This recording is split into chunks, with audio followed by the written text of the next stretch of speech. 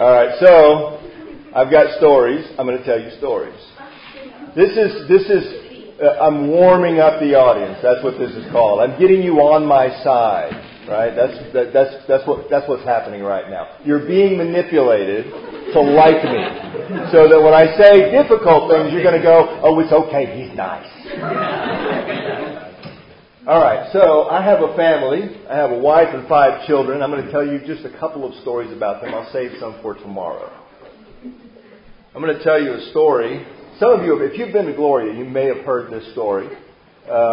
It's one of my favorites. It's the shortest one about the kids. So Emily is our second born, and Sarah is our oldest. And Sarah came into the living room one day, and she said, "Mom, are my underwear in the laundry somewhere? Like, I just keep having less and less underwear. There's something, I don't understand what's happening." Emily, number 2, who is at this time 4 years old, is over in the corner like this. It turns out that what Emily had been doing over the period of weeks was every once in a while she would find a pair of Sarah's underwear and she would just hide them. One at a time. One pair at a time. And so finally she was down to like 1 or 2. And I realized at that moment that I loved this child very much because she was committed to the long joke, right? And she had patience with it. It was fantastic. That's a true comedian. The second one is about Abigail, and this also is a story that you may have heard if you've been here, but this is my favorite Abigail story.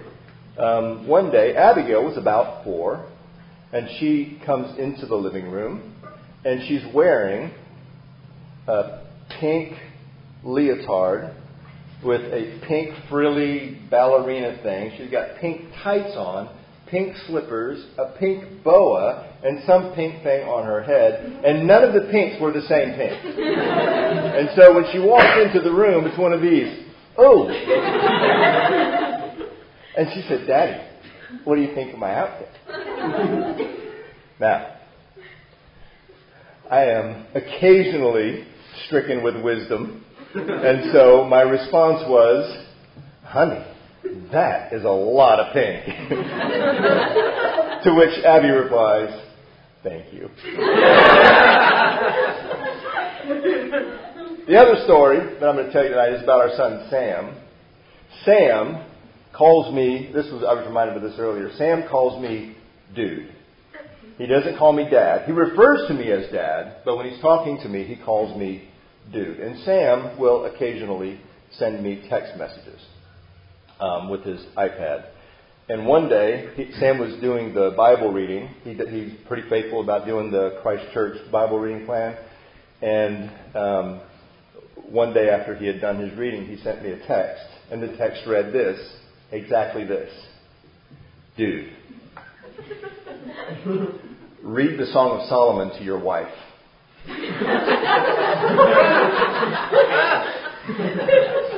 "You'll thank me later."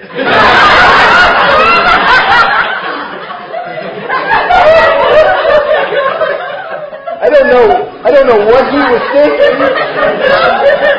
I don't know what he knows or doesn't know. This is who is standing before you. The guy who has these children. So, all right. I'll tell you more stories tomorrow. Let's pray. Our Heavenly Father, we are grateful for your kindness to us. We are grateful that you created us to be a certain thing. Father, we are also grateful that you have given us your Son so that is possible. Father, we pray that as we look into your Word this evening, that we would be changed, that we would be made better, that we would find our hearts yearning more deeply for you and to be like you. Father, we pray this in the name of and for the sake of our Lord Jesus Christ. Amen. Amen. So, I want to begin by asking you to believe something that is, I think, difficult to believe. Now, it's the thing that I'm asking you to believe is something that you will already tell me you believe. And you should, because you should believe it.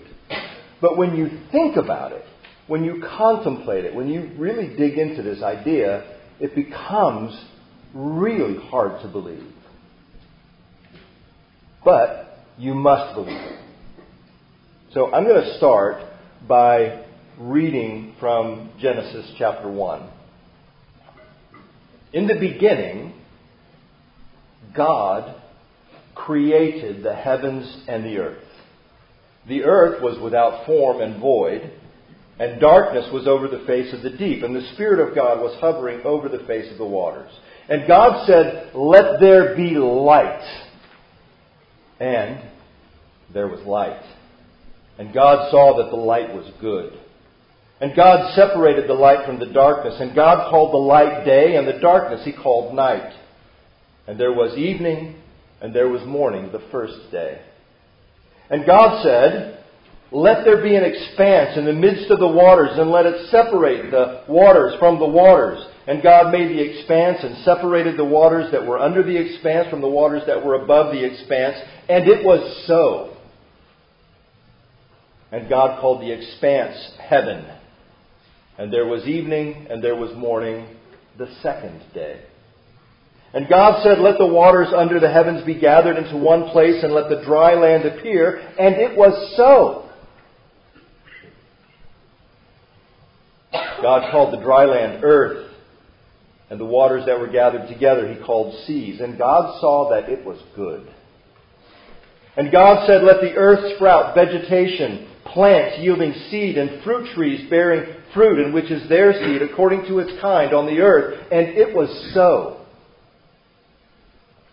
The earth brought forth vegetation, plants yielding seed according to their own kinds, and trees bearing fruit, in which was their seed, each according to its kind. And God saw that it was good. And there was evening, and there was morning, the third day. And God said, "Let there be lights in the expanse of the heavens to separate the day from the night, and let them be for signs and for seasons and for days and for years. And let them be lights in the expanse of the heavens to give light upon the earth." And it was so. And God made the two great lights, the greater light to rule the day and the lesser light to rule the night and the stars. And God set them in the expanse of the heavens to give light on the earth, to rule over the day and over the night, and to separate the light from the darkness. And God saw that it was good. And there was evening, and there was morning, the fourth day. And God said, "Let the waters swarm with swarms of living creatures, and let the birds fly above the earth across the expanse of the heavens." So God created the great sea creatures, and every living creature that moves, with which the waters swarm according to their kinds, and every winged bird according to its kind. And God saw that it was good. And God blessed them, saying, "Be fruitful and multiply, and fill the waters and the seas. Let birds multiply on the earth." And there was evening, and there was morning, the fifth day.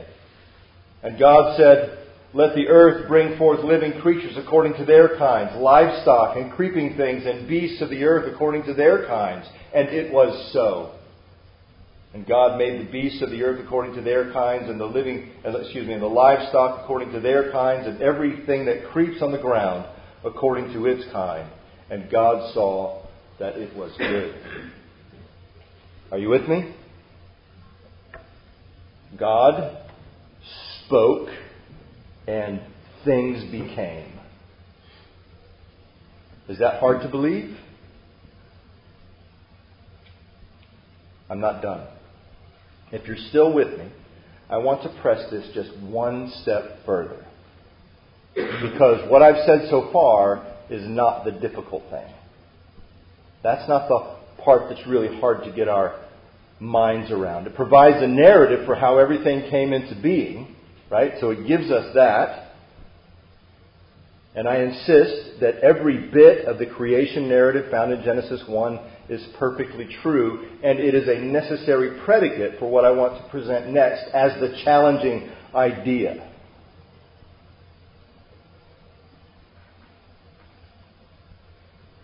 Then God said, "Let us make man in our image, after our likeness. And let them have dominion over the fish of the sea, and over the birds of the heavens, and over the livestock, and over all the earth, and over everything that creeps on the earth." So God created man in His own image. In the image of God, He created him. Male and female, He created them. And God blessed them and said, "Be fruitful and multiply, and fill the earth and subdue it, and have dominion over the fish of the sea, and over the birds of the heavens, and over everything that moves on the earth." God says, "Behold, I have given you every plant yielding seed that is on the face of the earth, every tree with its seed, with seed in its fruit. You shall have them for food.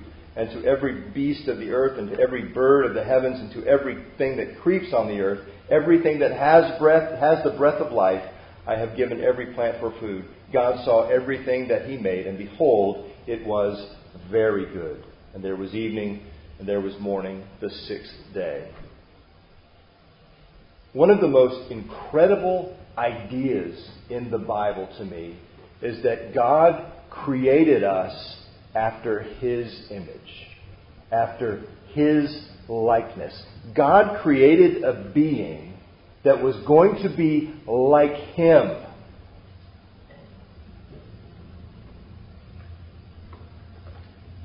From the very beginning, human beings were made to be something altogether unique among the things that God created.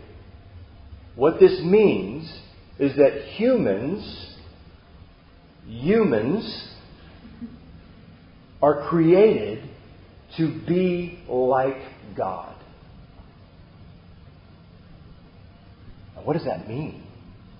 What does it mean that we are made to be like God? Theologians wrestle with all that this means, and I don't have time or capacity to go through all that they have said. But we do believe that God has made us to be like Him. And it means at least this: that God created man, God created humans, God created us'uns to image Him forth in the world. To go into the world that He created and to make Him known. To be like Him in the world.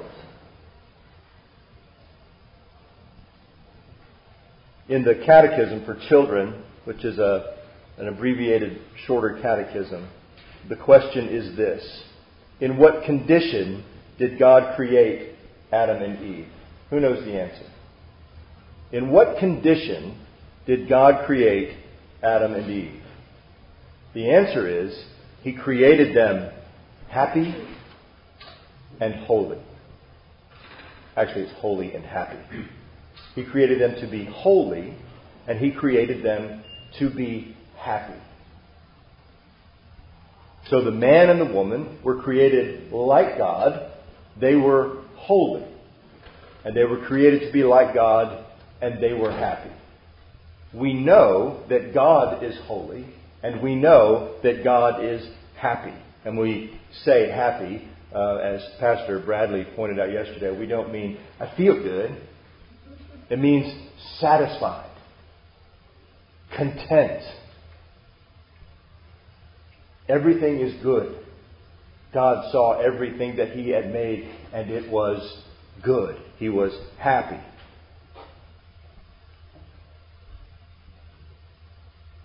What happened in Genesis 3, what happened in the fall, is that something devastating happened to humanity. The consequence of being disobedient befell mankind. So, what did God prohibit the man and the woman from doing? Eating the tree of the knowledge of good and evil. Eating the fruit of the tree of the knowledge of good and evil. Why did He do that? Was this God created everything and then He put an arbitrary rule in front of them to see if they would obey the rule? Do this. That doesn't seem right. Was it just like, I'm going to give them a test, see if they pass the test? That's not what was going on. That God is not an arbitrary God, and He's not going to be capricious like that. Rather, He said, don't eat the fruit of that tree, the fruit of the tree. It was a very specific tree. The tree of the knowledge of good and evil. Do not eat the fruit of that tree, because when you eat that fruit, something is going to happen to you. What did He say that was? Death. When you eat of that thing, it will be death to you. And it wasn't just because they disobeyed a rule. It's because they went for something by the temptation. The serpent came and deceived the woman, and he said, "This is going to make you like God." And so they ate that way because they were attempting to short-circuit the path to maturity. They weren't ready for that yet. They were going to have to judge. They were going to have to make judgments. They were going to have to know good and evil if they're going to be good judges. But they weren't ready for it yet. And because this knowledge came upon them at this stage of their immaturity, it was like death to them. The consequence of the sin is embedded in the sin itself. The disobedience was not merely breaking a rule, it was taking into themselves a thing for which they were not mature enough. And the result was sorrow, misery, hardship, conflict, toil, death. And here's the question. Does this mean that they were no longer in the image and likeness of God?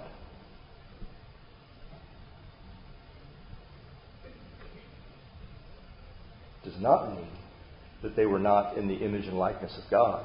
But what happened? What happened to the image? It was marred. It was sullied. It was tainted. It was, in a way, shattered. But they still retained the image and likeness of God. And it had a significant impact on their ability to rightly image God forth in the world.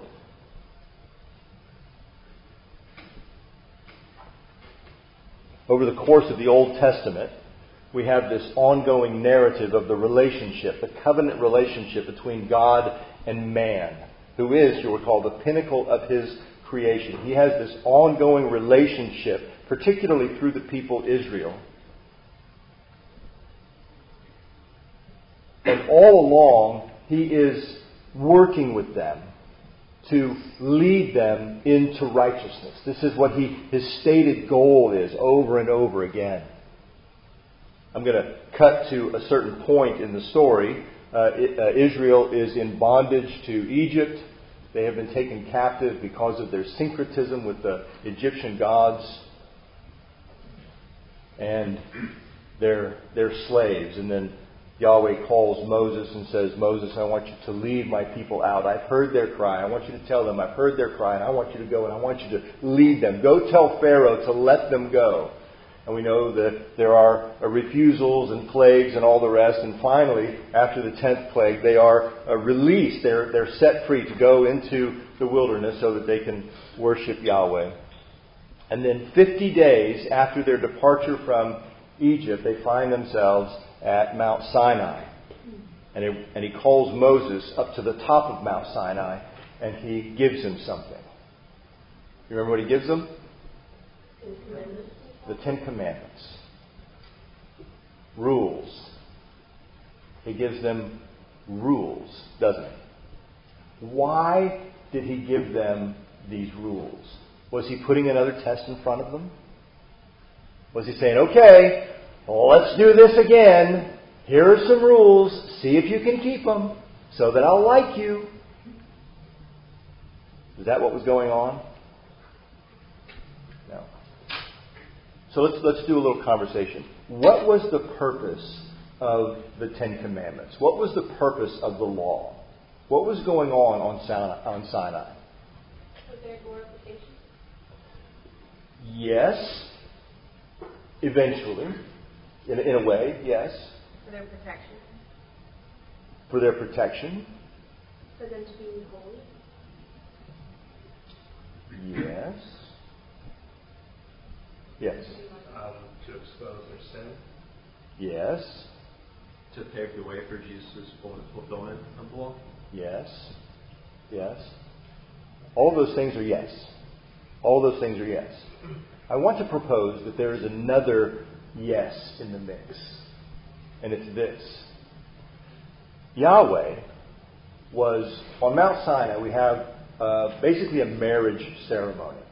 Yahweh is joining himself to Israel. He is saying, you are my people. And the Ten Commandments are, in a way, marriage vows.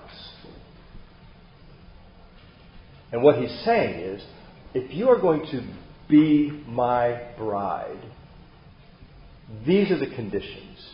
I want you to be like this. But he's not saying, I want you to be like this because this is just the kind of gal I like. He's saying, I want you to be like this because in this way you will be being like me. He's revealing his character to them in the law.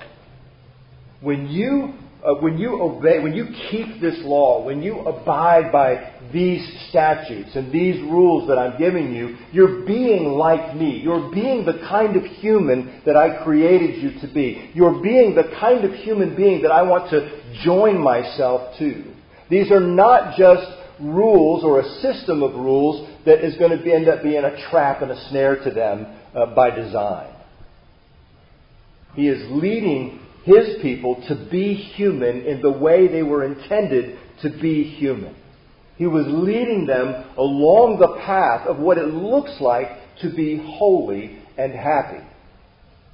This is what God wants for them. This is what God wants for us.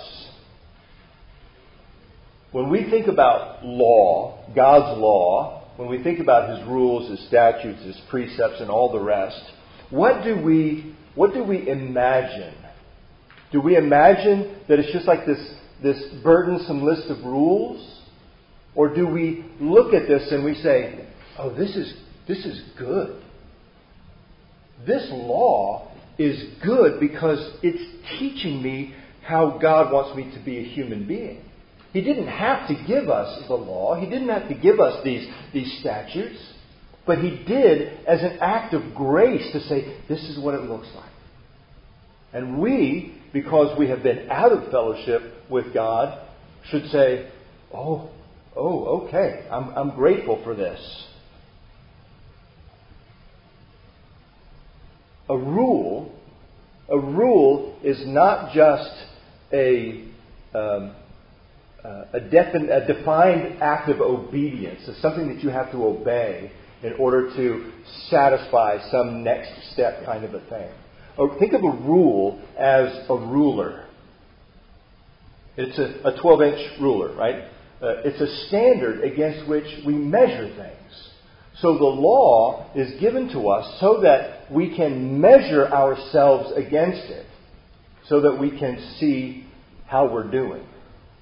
We know that when we look at the law, that that's what I'm supposed to be, and so I have that to strive for.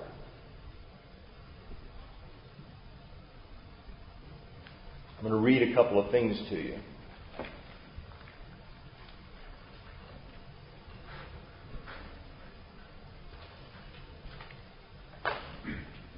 If you're from Covenant Presbyterian Church in Sulphur, what am I going to read? Psalm 1. There we go. Blessed is the man who walks not in the counsel of the wicked, nor stands in the way of sinners, nor sits in the seat of scoffers, but his delight is in the law of the Lord. And on His law he meditates day and night. He delights in the law. Blessed is that man whose delight is in the law, and he meditates on it day and night. Is it because this blessed man is just neurotic? And he's just, okay, I got to think about the rules. I got to keep the rules. What are the rules? I got to keep them. Just always doing that? Or is it like, what does it mean? What does it mean to be this kind of man? What does it mean to be this kind of woman? What does it mean to walk according to this way? And I'm so grateful for the law. I'm so grateful that God has given us this. Or listen to this.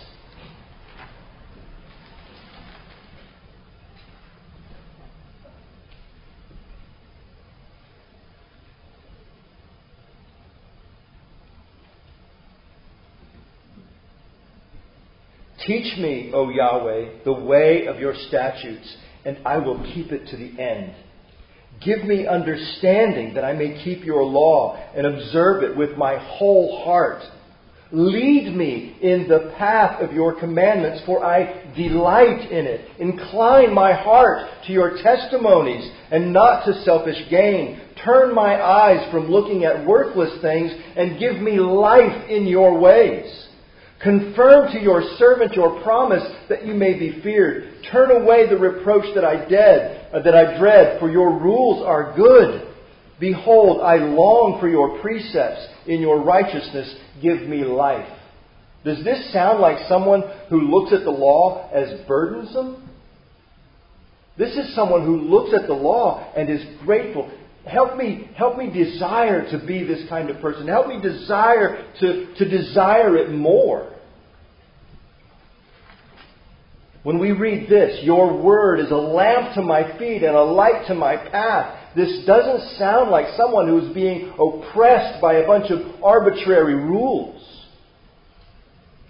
I have sworn an oath and confirmed it to keep your righteous rules.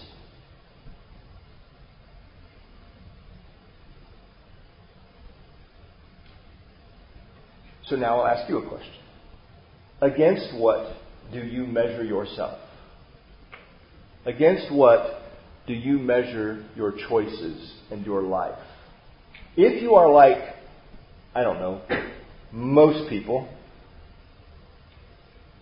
you're probably measuring your life against your friends, against the fashions of the day, against the demands that the culture is making upon you to buy this product or do this thing. But the measure the standard against which we should be measuring ourselves is the law of God. Now here's a question. Can the law make you holy?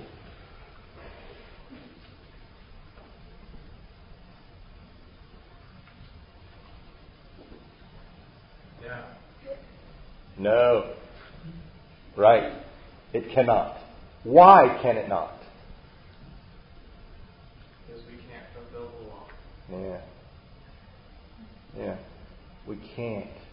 We just can't do it. And we look at it and we say it's good and we want to do it, we desire to do it, but we can't do it. Put your finger there. We're just going to hang on to that for a minute. And I want to talk about something else, and then we're going to come back to that idea. I want us to turn to Isaiah. Listen, so I told you everybody has already done my stuff. I'm going to Isaiah chapter 6, baby. So I'm going to tell you a little bit about this chapter from a personal angle. Isaiah chapter 6 is the passage of Scripture that I was reading when I was converted. Very, very personal passage to me. Specifically, I was reading R.C. Sproul's book, The Holiness of God, when I was converted. And this chapter was the chapter that I was reading. And I actually had a chance to tell R.C. Sproul that he had that impact, the way that he was teasing out the meaning of this chapter. And that was a significant thing.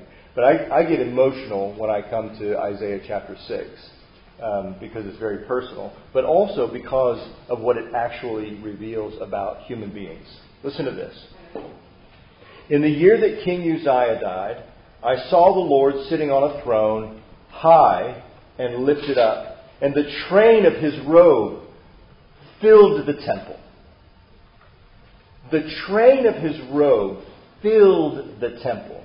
So a robe, in the Bible, when we come across a robe, that's a special garment, right? It indicates something special about the wearer of the robe, right? Usually a sign of royalty, right? And this robe had a train on it. You know what a train is? That's that part that comes off the back. You ever seen a bridal dress with that long train on the back, and it makes the dress more glorious and more magnificent, right? You know what I'm talking about? Have y'all ever seen the video? I know you weren't alive then, but when Lady Diana and Prince Charles got married, have you ever seen a video of that? The most astounding thing about that wedding was the train of Diana's dress. Like, there were like 80 ladies behind her.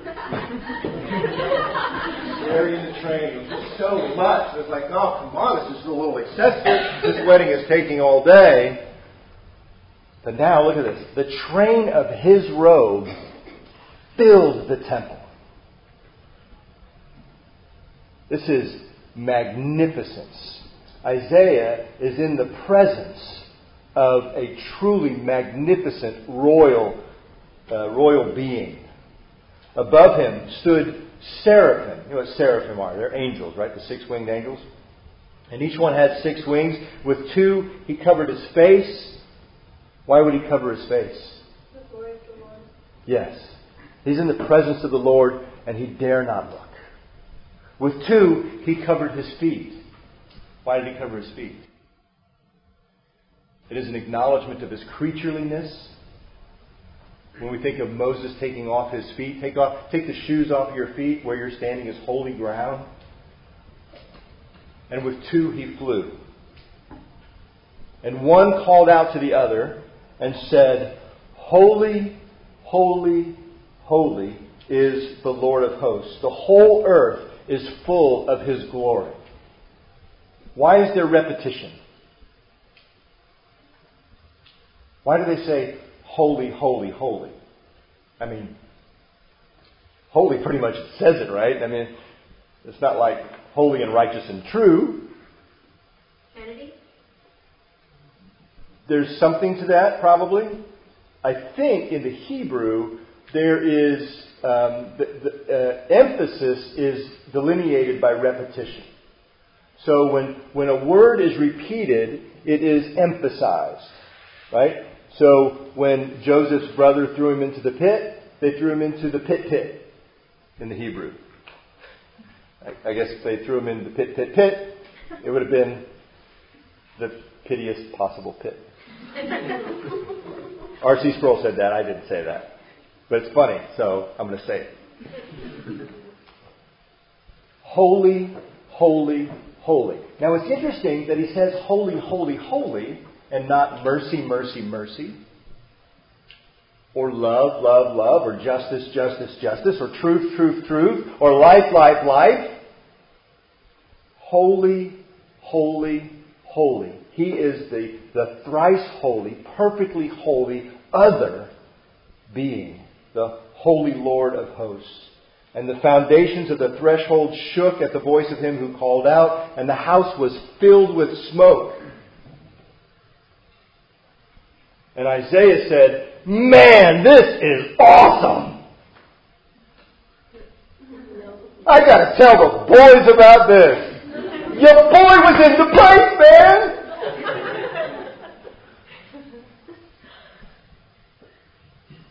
Now, Isaiah, being in the presence of the thrice holy God, pronounced judgment upon himself. He said, "I do not belong here. I am judged. I am condemned."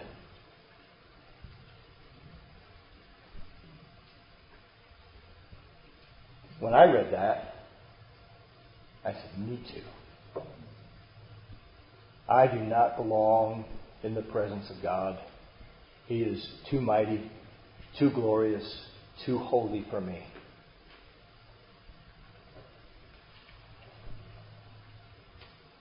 Isaiah said, and I said, "Woe is me, for I am lost, I am undone, I am annihilated. Because I am a man of unclean lips."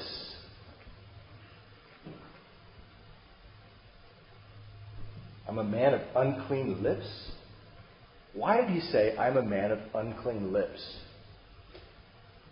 Do you remember Jesus saying, it's not what goes into a man that defiles a man, it's what comes out of a man that defiles him? I do not belong in the presence of this God. I am undone because what's in me is what comes out of me, and what comes out of me is altogether gross.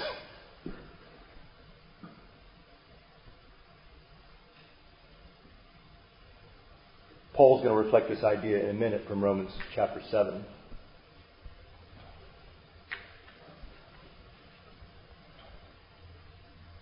Not only am I a man of unclean lips, I dwell in the midst of a people of unclean lips.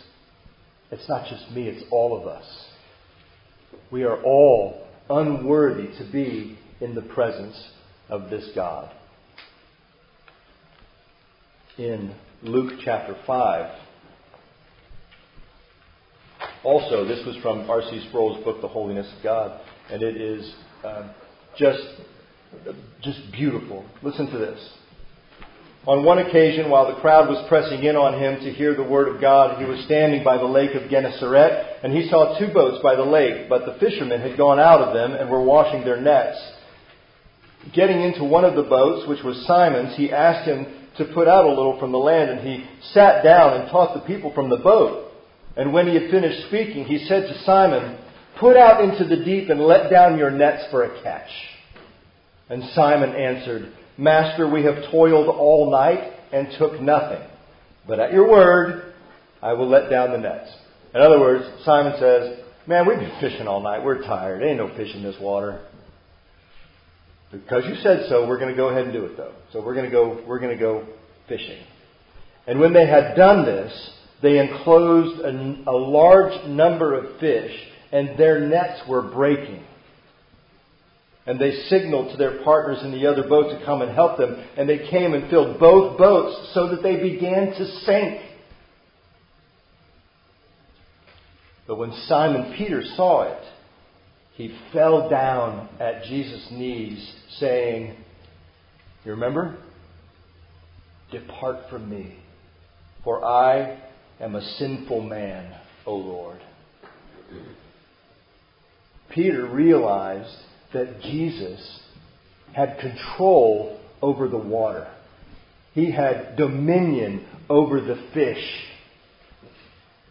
And at his word, they caught not just 1 or 2 fish. They caught so many fish that it was sinking 2 boats.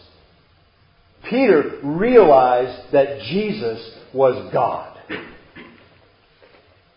And he realized about himself that he did not belong in the presence of Jesus because he himself was a sinful man.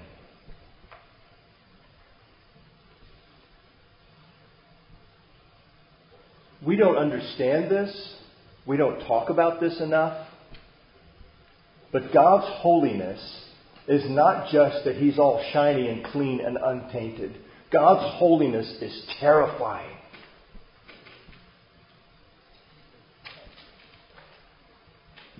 Because it is so other from us. And when we are confronted with God's holiness, when we get His holiness in our minds, we realize, I'm sunk. I'm undone. I'm dead. And if we don't have that in us when we encounter the holiness of God, it's like not being out of breath after you've sung. You haven't done it right.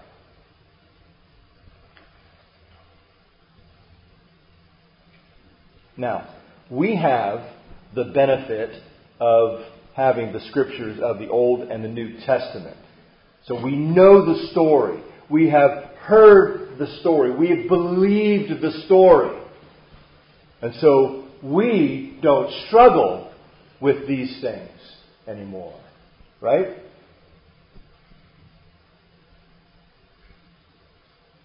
Right? Right? Wrong. I don't know about you, but I still struggle.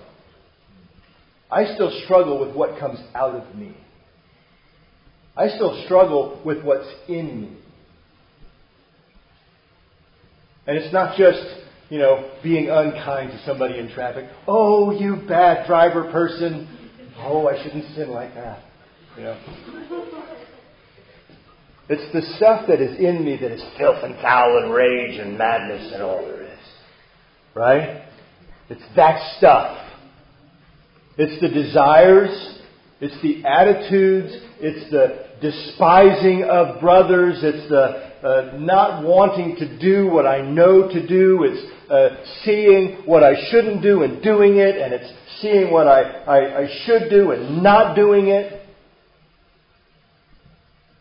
It's not being what God created me to be. If we know the gospel, if we know the story, if we know all of this, why do we still struggle? What is our problem? Listen to this. The Apostle Paul. So I find it to be a law that when I want to do right, evil lies close at hand. This is the Apostle Paul. Right? We're going to call him one of the good guys. For I delight in the law of God in my inner being, but I see in my members another law waging war against the law of my mind and making me captive to the law of sin that dwells in my members.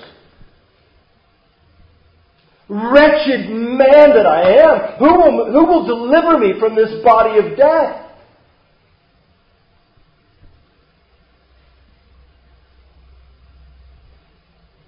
There's an interesting take on this that I don't know if it is true. I don't know if it's what Paul intended when he wrote this. But in the ancient world, there was a punishment for certain criminals, particularly murderers, that they were chained to a dead body. So a murderer was very often chained to the murdered person. So that everything that the man did, the person did, the dead person was right there with them. And as the body would decompose, it would infect the living person so that ultimately it was a death sentence. It was a form of torture. I don't know if that's what Paul has in mind when he writes this. It could just be, who will deliver me from this body that can't do the good things and all that. But if it is true, I think it's a brilliant illustration. Who will deliver me? Who will set me free from being chained to this dead person who is killing me?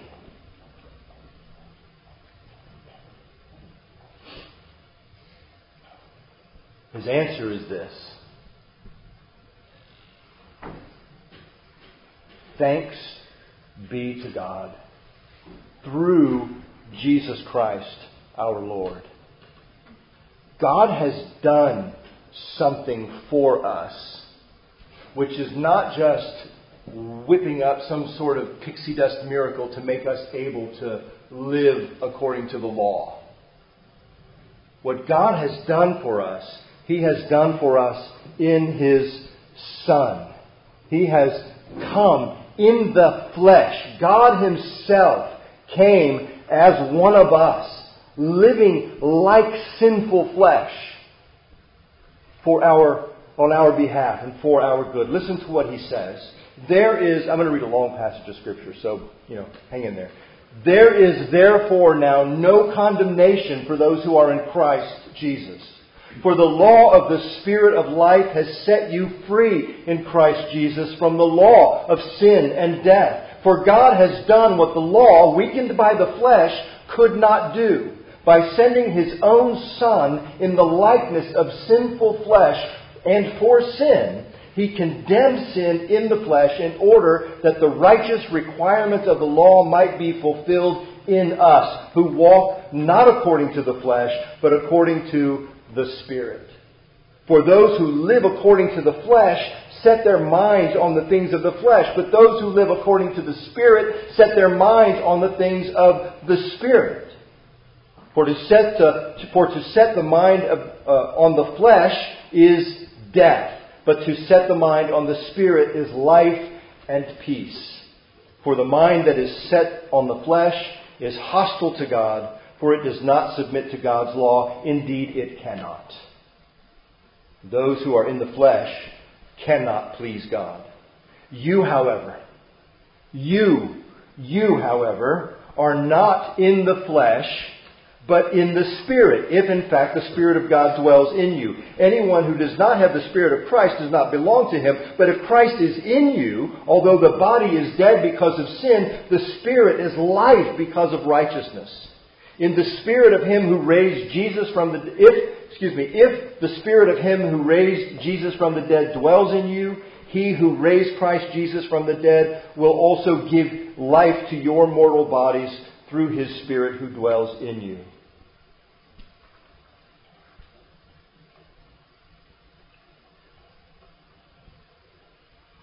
God still says to us, to humans, to you,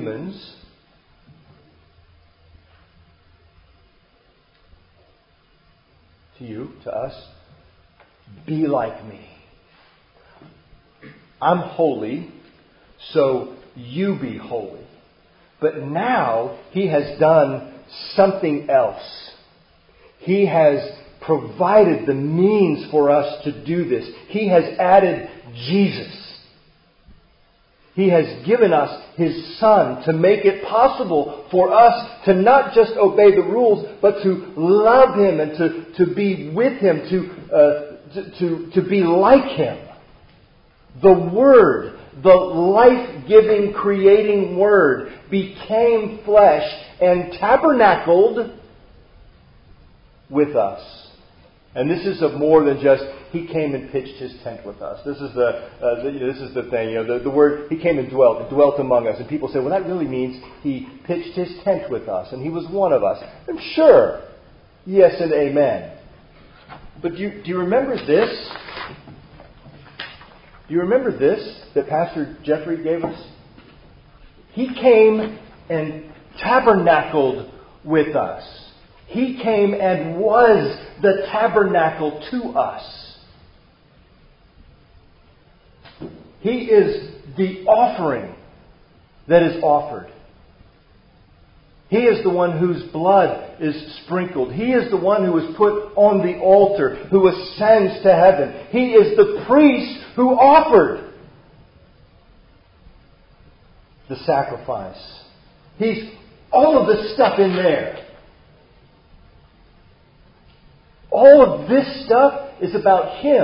And when He came and He brought this to you personally, to each of us. Now we have access to the holy place. We are saints. A saint is not just a fancy way of saying Christian. A saint is to say you are one who has ongoing and forever access to the sanctuary. You are sanctuary people. You are allowed in. He has made you holy. He has made you acceptable.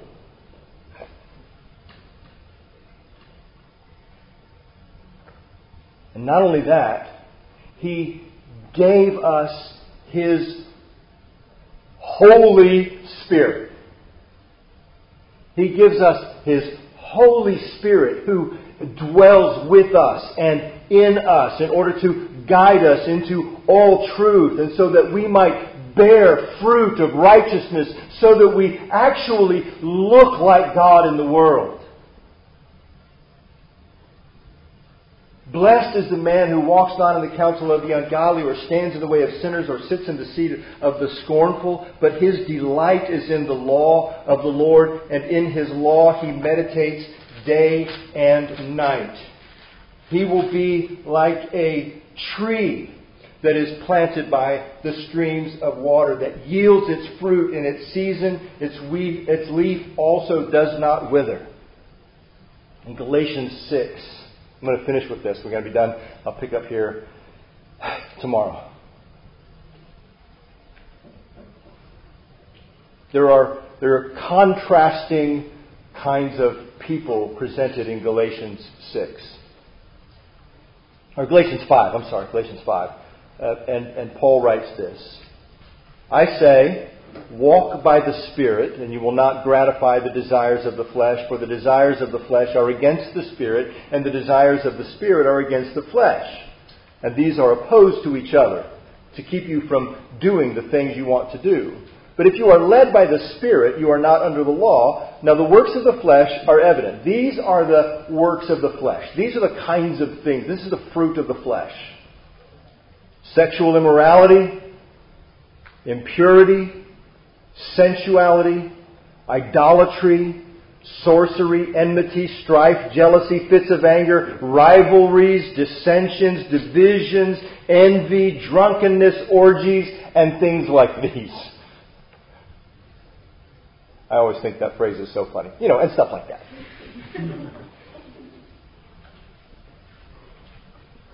I warn you, as I warned you before, that those who do such things will not inherit the kingdom of God, will not enter the kingdom of God. But the fruit of the Spirit, he will be like a tree that is planted by the rivers of water, who brings forth his fruit in its season. The fruit of the Spirit. And it's not fruits. Fruits of the Spirit. This is the fruit of the Spirit. This is what the Spirit brings forth in you. Not just a little of this, maybe one season, a little of this the other season. This is what it looks like in your life. Because you have been made to be like God. Love, joy, peace, patience, kindness, goodness, faithfulness, gentleness, self-control. You're not told to pick one or two of these and work on them. This is what your life should look like. This is the fruit. These things. These things is the fruit. And against such things there is no law.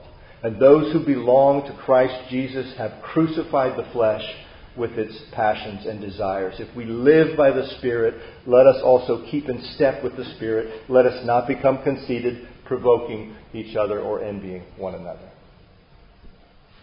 You were made to be like God. You were made to be holy and happy.